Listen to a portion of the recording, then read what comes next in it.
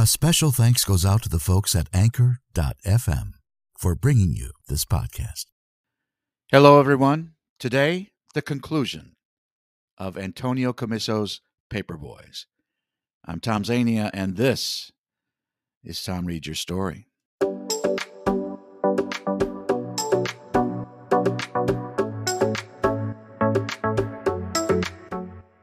Coming to you almost live, it's time once again for Tom Reads Your Story, the #1 spoken word podcast on the web for audiobooks, social media posts, current events, and just plain whatever. So let's start the show. For the next half hour, I'll be your host. I'm voice actor and podcaster, Tom Zania.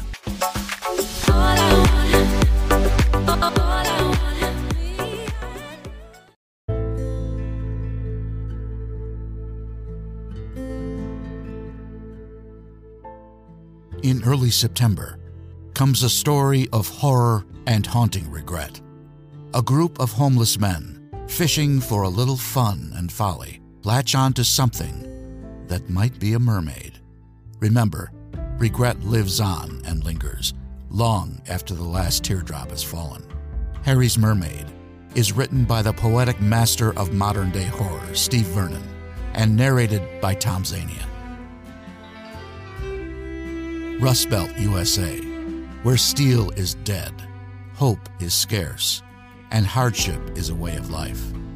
Miles Junction is but one of many northeastern Ohio towns, long forgotten and left behind, its residents living on the cusp of financial, emotional, even spiritual destitution. Taking place during the last few decades of the 20th century, In Just the Right Light, written by William R. Solden and narrated by Tom Zania, is a glimpse at one region's bleak inheritance and the precarious lives of those who remain to rummage through the fallout of its past. There's a doorway on Mars that has mankind's greatest minds perplexed. Deep beneath Mars, an ancient secret is revealed, and a team of explorers led by Forrest Judge, deputy commander. The doorway closes, and the team is trapped. 6 mission specialists, each with unique skills, each with different reasons for wanting to break free of the primordial trap. In Dinosaur Red, written by Edward J. McFadden III and narrated by Tom Zania, Judge is forced to choose between escape and changing the course of humanity. What will he do? All 3 of these great books are narrated by Tom Zania and are available now at audible.com.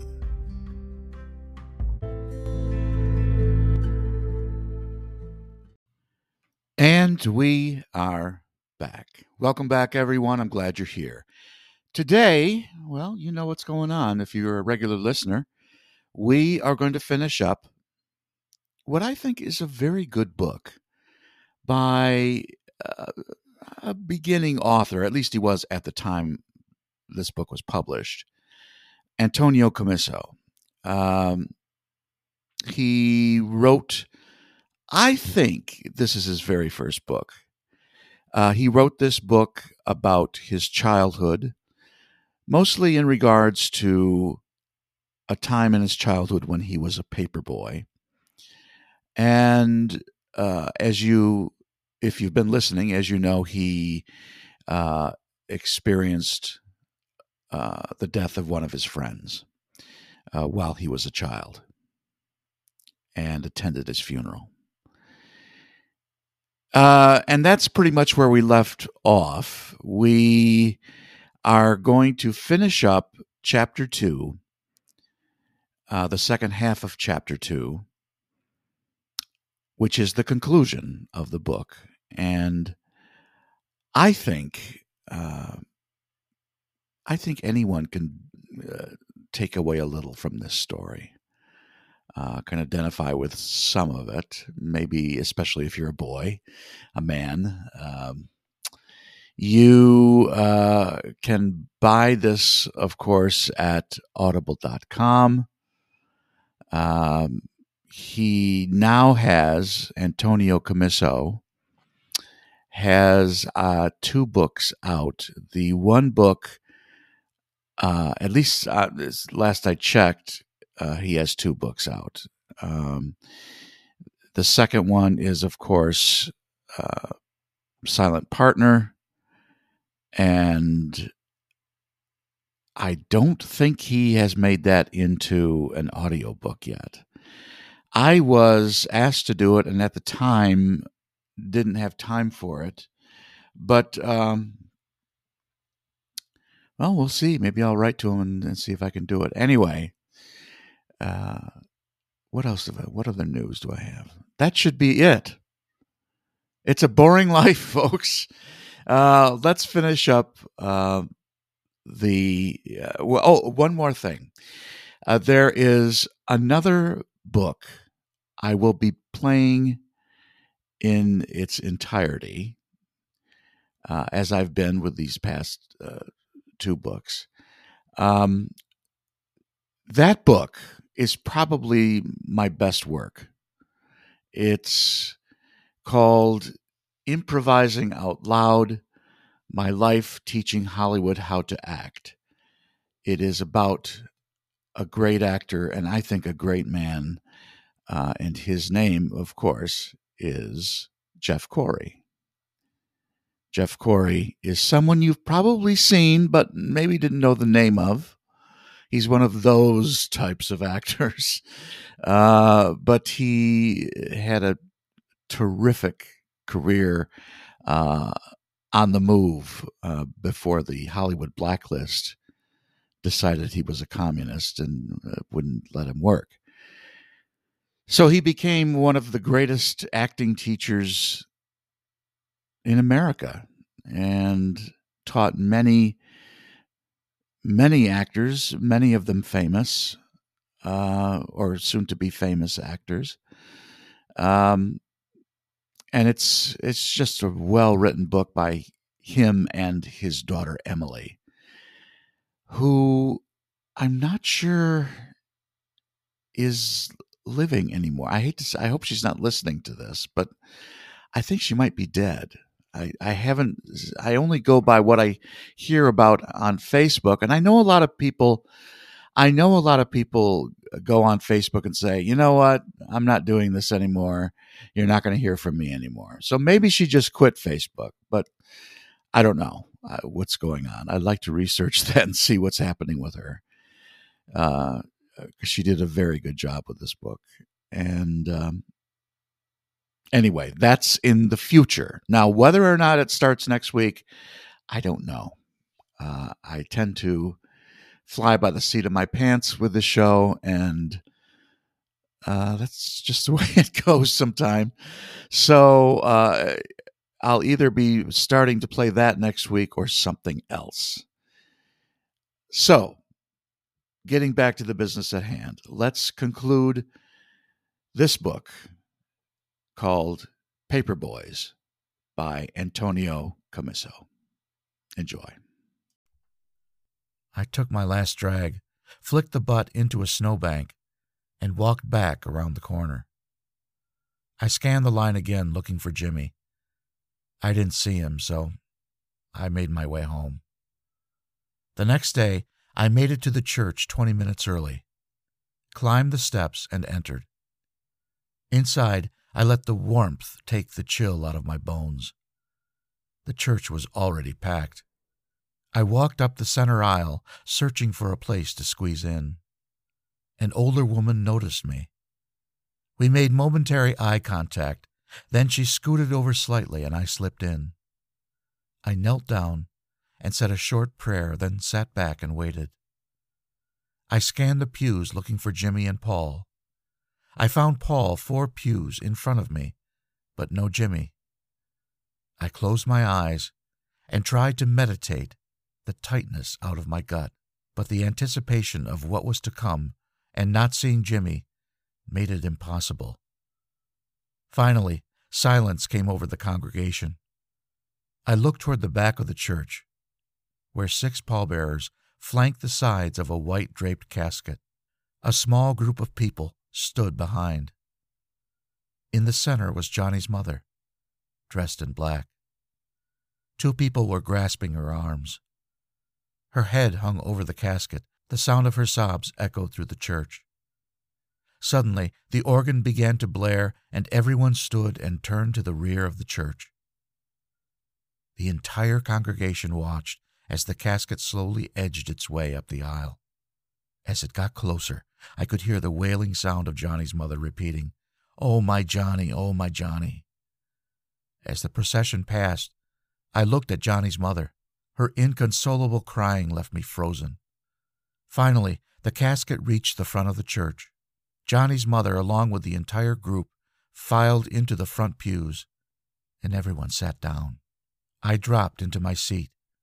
I glanced back and caught Jimmy standing alone by the front door. 40 minutes later, the service ended. Everyone stood and watched the mourners follow the casket back down the aisle. The entourage continued on to the cemetery, and we all went to class. I sat at my desk, unable to get Johnny's mother and the casket out of my head. When the bell finally rang, I rushed out and looked for Jimmy. I saw him walking across the schoolyard. "Hey, Jimmy, wait up," I called. He stopped and waited for me. "You got any cigarettes?" I asked. "Yeah," he replied. "Wait till we get down the street."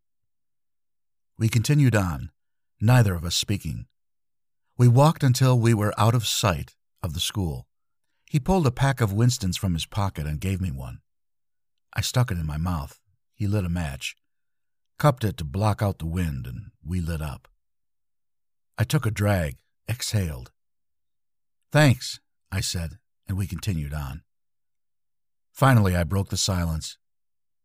"Where you been?" "What do you mean?" I tried to make eye contact, but he just stared ahead. "I mean, you weren't at the wake last night, and what were you doing standing in the back of the church this morning?" "I was there last night," he said with a slight chuckle. "I overslept this morning, so when I got there, they were just bringing the casket in, so I waited." "What, are you keeping tabs on me now?" No," I said. We walked on until it was time to split up. "See you in the morning," I said. "Yeah, see ya," he replied, and we parted. Gradually, we were back to our routine. By the end of the week, Hammerhead was old news. Saturday morning, Jimmy, Paul, and I delivered our papers, and after doing inserts, it was back to the sugar shack and pancakes. We devoured our food, then sat back sipping coffee and enjoying an after-meal smoke. Denise moved down the counter refilling coffee cups. "More coffee, boys?" she asked. "Not for me," Paul said. "I gotta go." "I'll have some more," Jimmy said, pushing his mug at Denise. She looked at me. "You want some more, Tony?" "Okay, one more." Paul dropped some money on the counter. "I'll see you guys tomorrow," he said, then put on his jacket and walked out. Jimmy and I sat back silent, sipping coffee and smoking. After a few minutes, he spoke. "I didn't go to the wake," he said, giving me a weak glance. His remark surprised me. Before I could respond, he added, "I was late getting to the church because I didn't want to go." "How come?" I asked. He just stared into his mug. After a long pause, without breaking eye contact with the cup, he said, "I don't know." He tried to hide his discomfort with his usual laid-back demeanor. He took a long drag, exhaled, then shot me a glance. "Maybe it's because I thought Hammerhead was this sorry asshole. And maybe I thought he didn't have any friends. And maybe I thought if I didn't let an asshole like Toad push him around, it might make him feel good. But all I did was fuck things up. I should have stayed out of it, let Hammerhead go for Toad's stupid food. And maybe he wouldn't be where he is right now. I don't want to hear this, man. What happened, happened. And there was nothing you or anybody could do about it." "Yeah," he said. He stayed silent, sipping coffee and smoking. Finally, Jimmy butted out his smoke, took a last gulp of Java, and we headed home. We exchanged small talk on the way home. Neither of us mentioned Hammerhead and all that had happened. When we split up, I said, See you tomorrow. Yeah, see you tomorrow, he replied. After that day, we never spoke about Hammerhead again. About the time spring was breaking, Paul, Jimmy, and I decided we'd stick it out with the paper routes till the end of the school year and just spend our last summer before high school goofing off. Every night, the gang would gather in the park, and we'd hang out smoking and playing cards. One night, a couple of the guys broke into the concession stand and stole some beer. They popped open the bottles and passed them around. I didn't really like the taste of it, but not drinking wouldn't be cool, so I faked it. Paul didn't like it either. It was getting close to my curfew, so I said, I gotta get home. You guys coming? Yeah, I'm out of here, Paul said. Then he called to Jimmy. Let's go, Jim. You guys go, he said. I'm going to hang out a little while longer. Before we knew it, it was Labor Day, and school started. We had different homerooms, and our schedules were not the same. We'd pass each other in the halls, but after school, we still met at the park, and every Saturday at the Sugar Shack. By November, the fall was setting in, and the drop in temperature thinned out the gang. After a while, we saw less and less of everyone.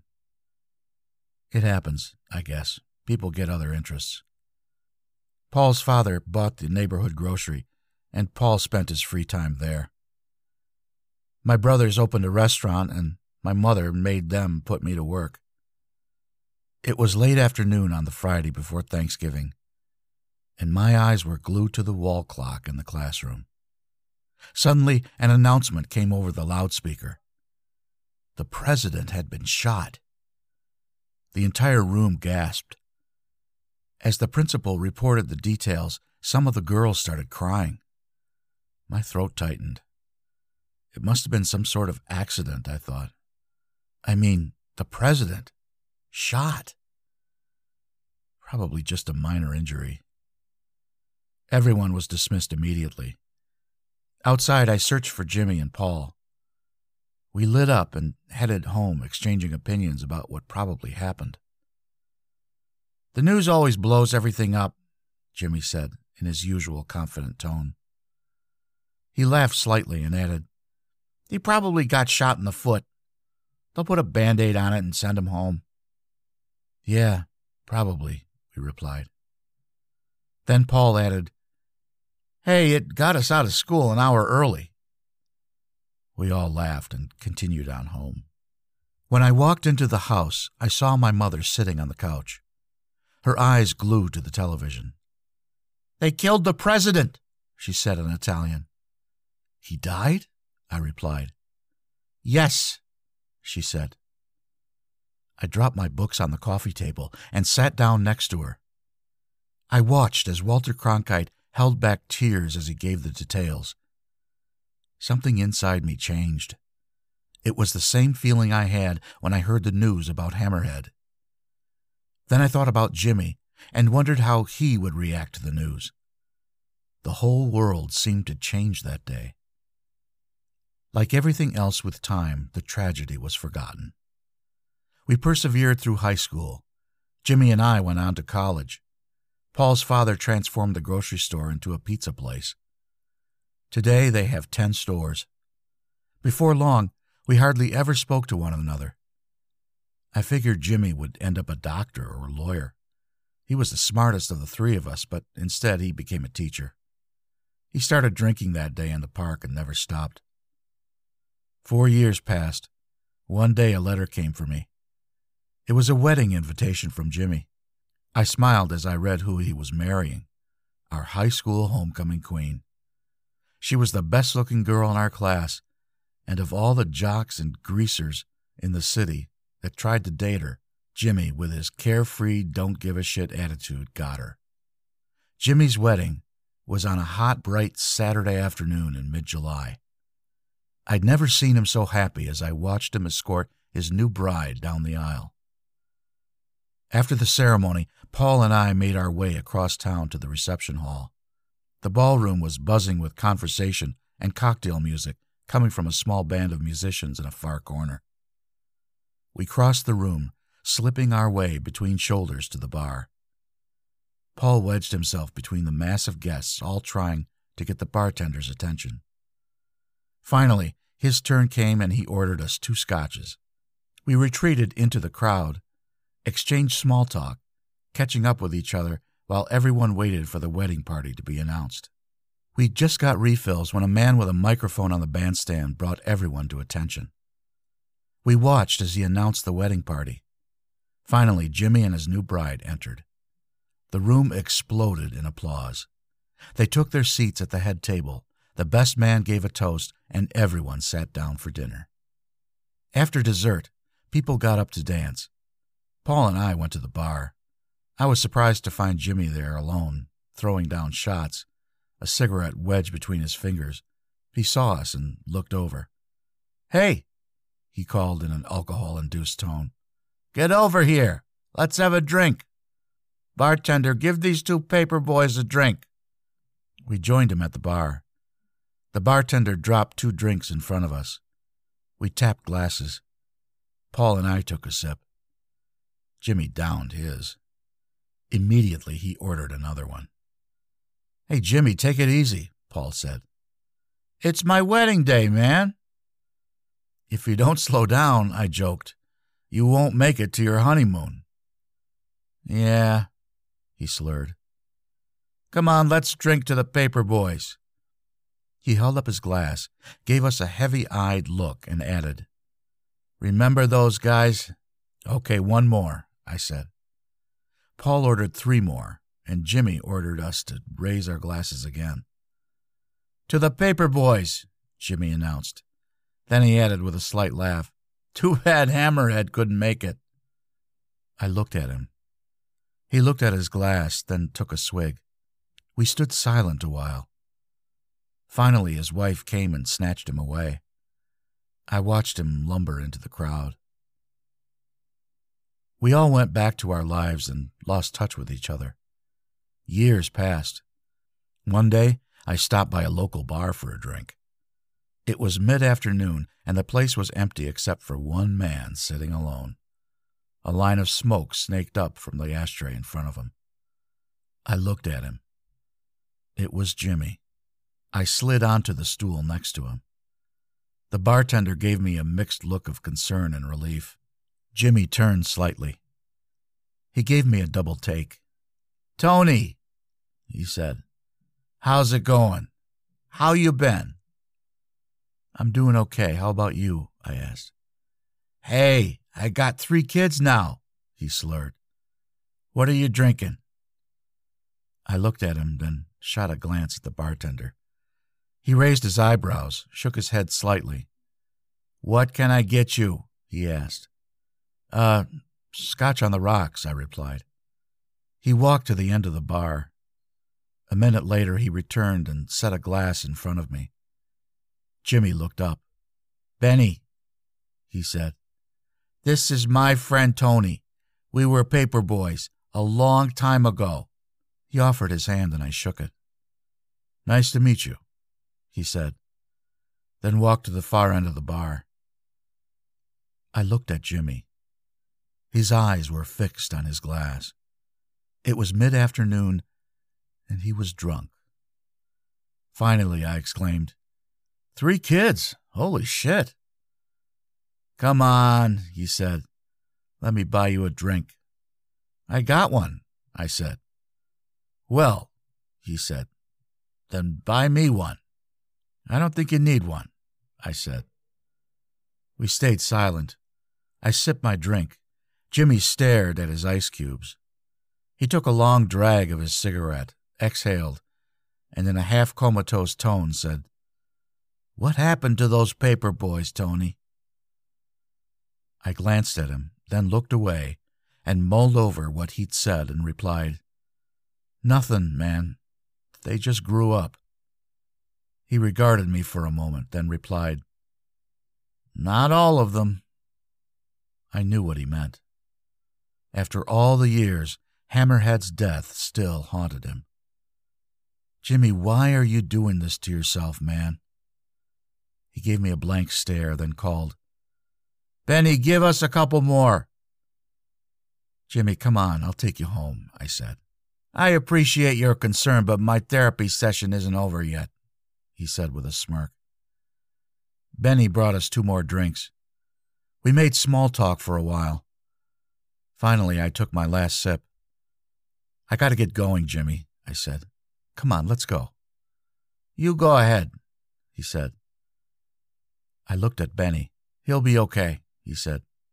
He doesn't drive. I call him a cab every night.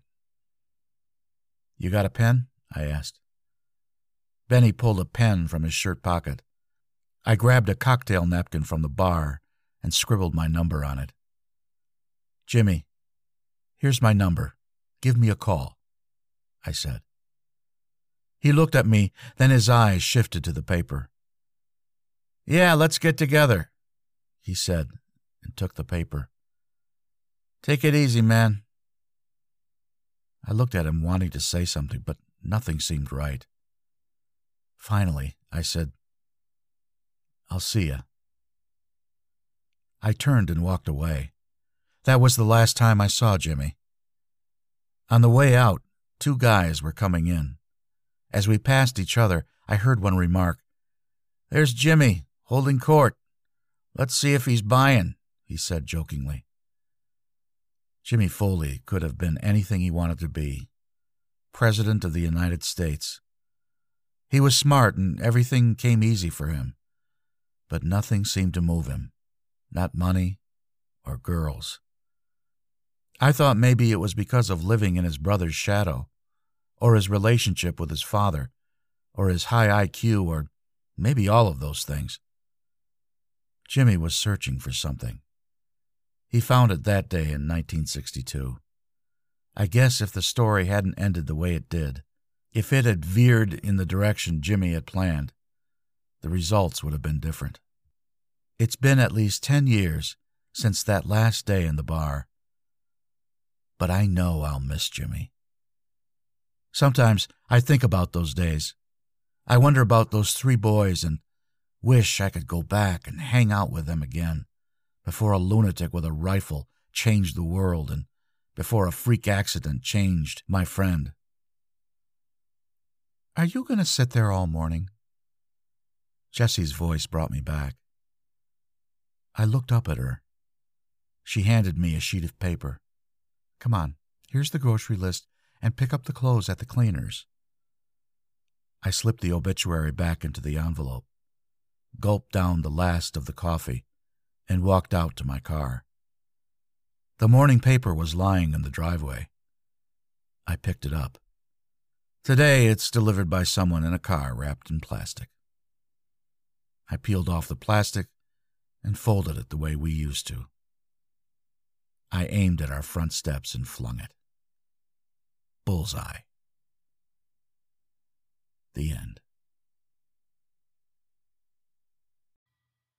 And that is the end of Paperboys by Antonio Camiso. A good book you should check out, and audio book you should check out at audible.com.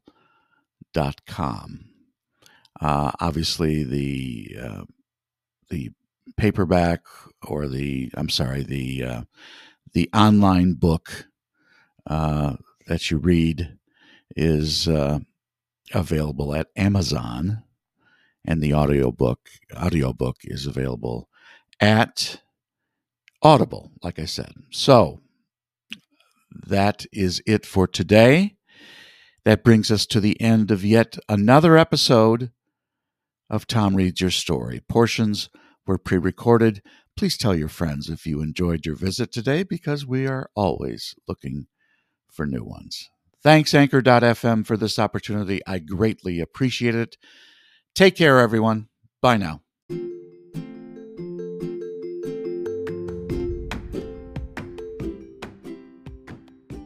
This is Tom Zania.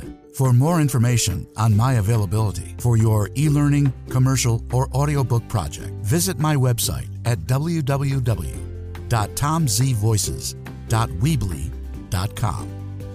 We hope you visit us again real soon for another episode of Tom Reads Your Story.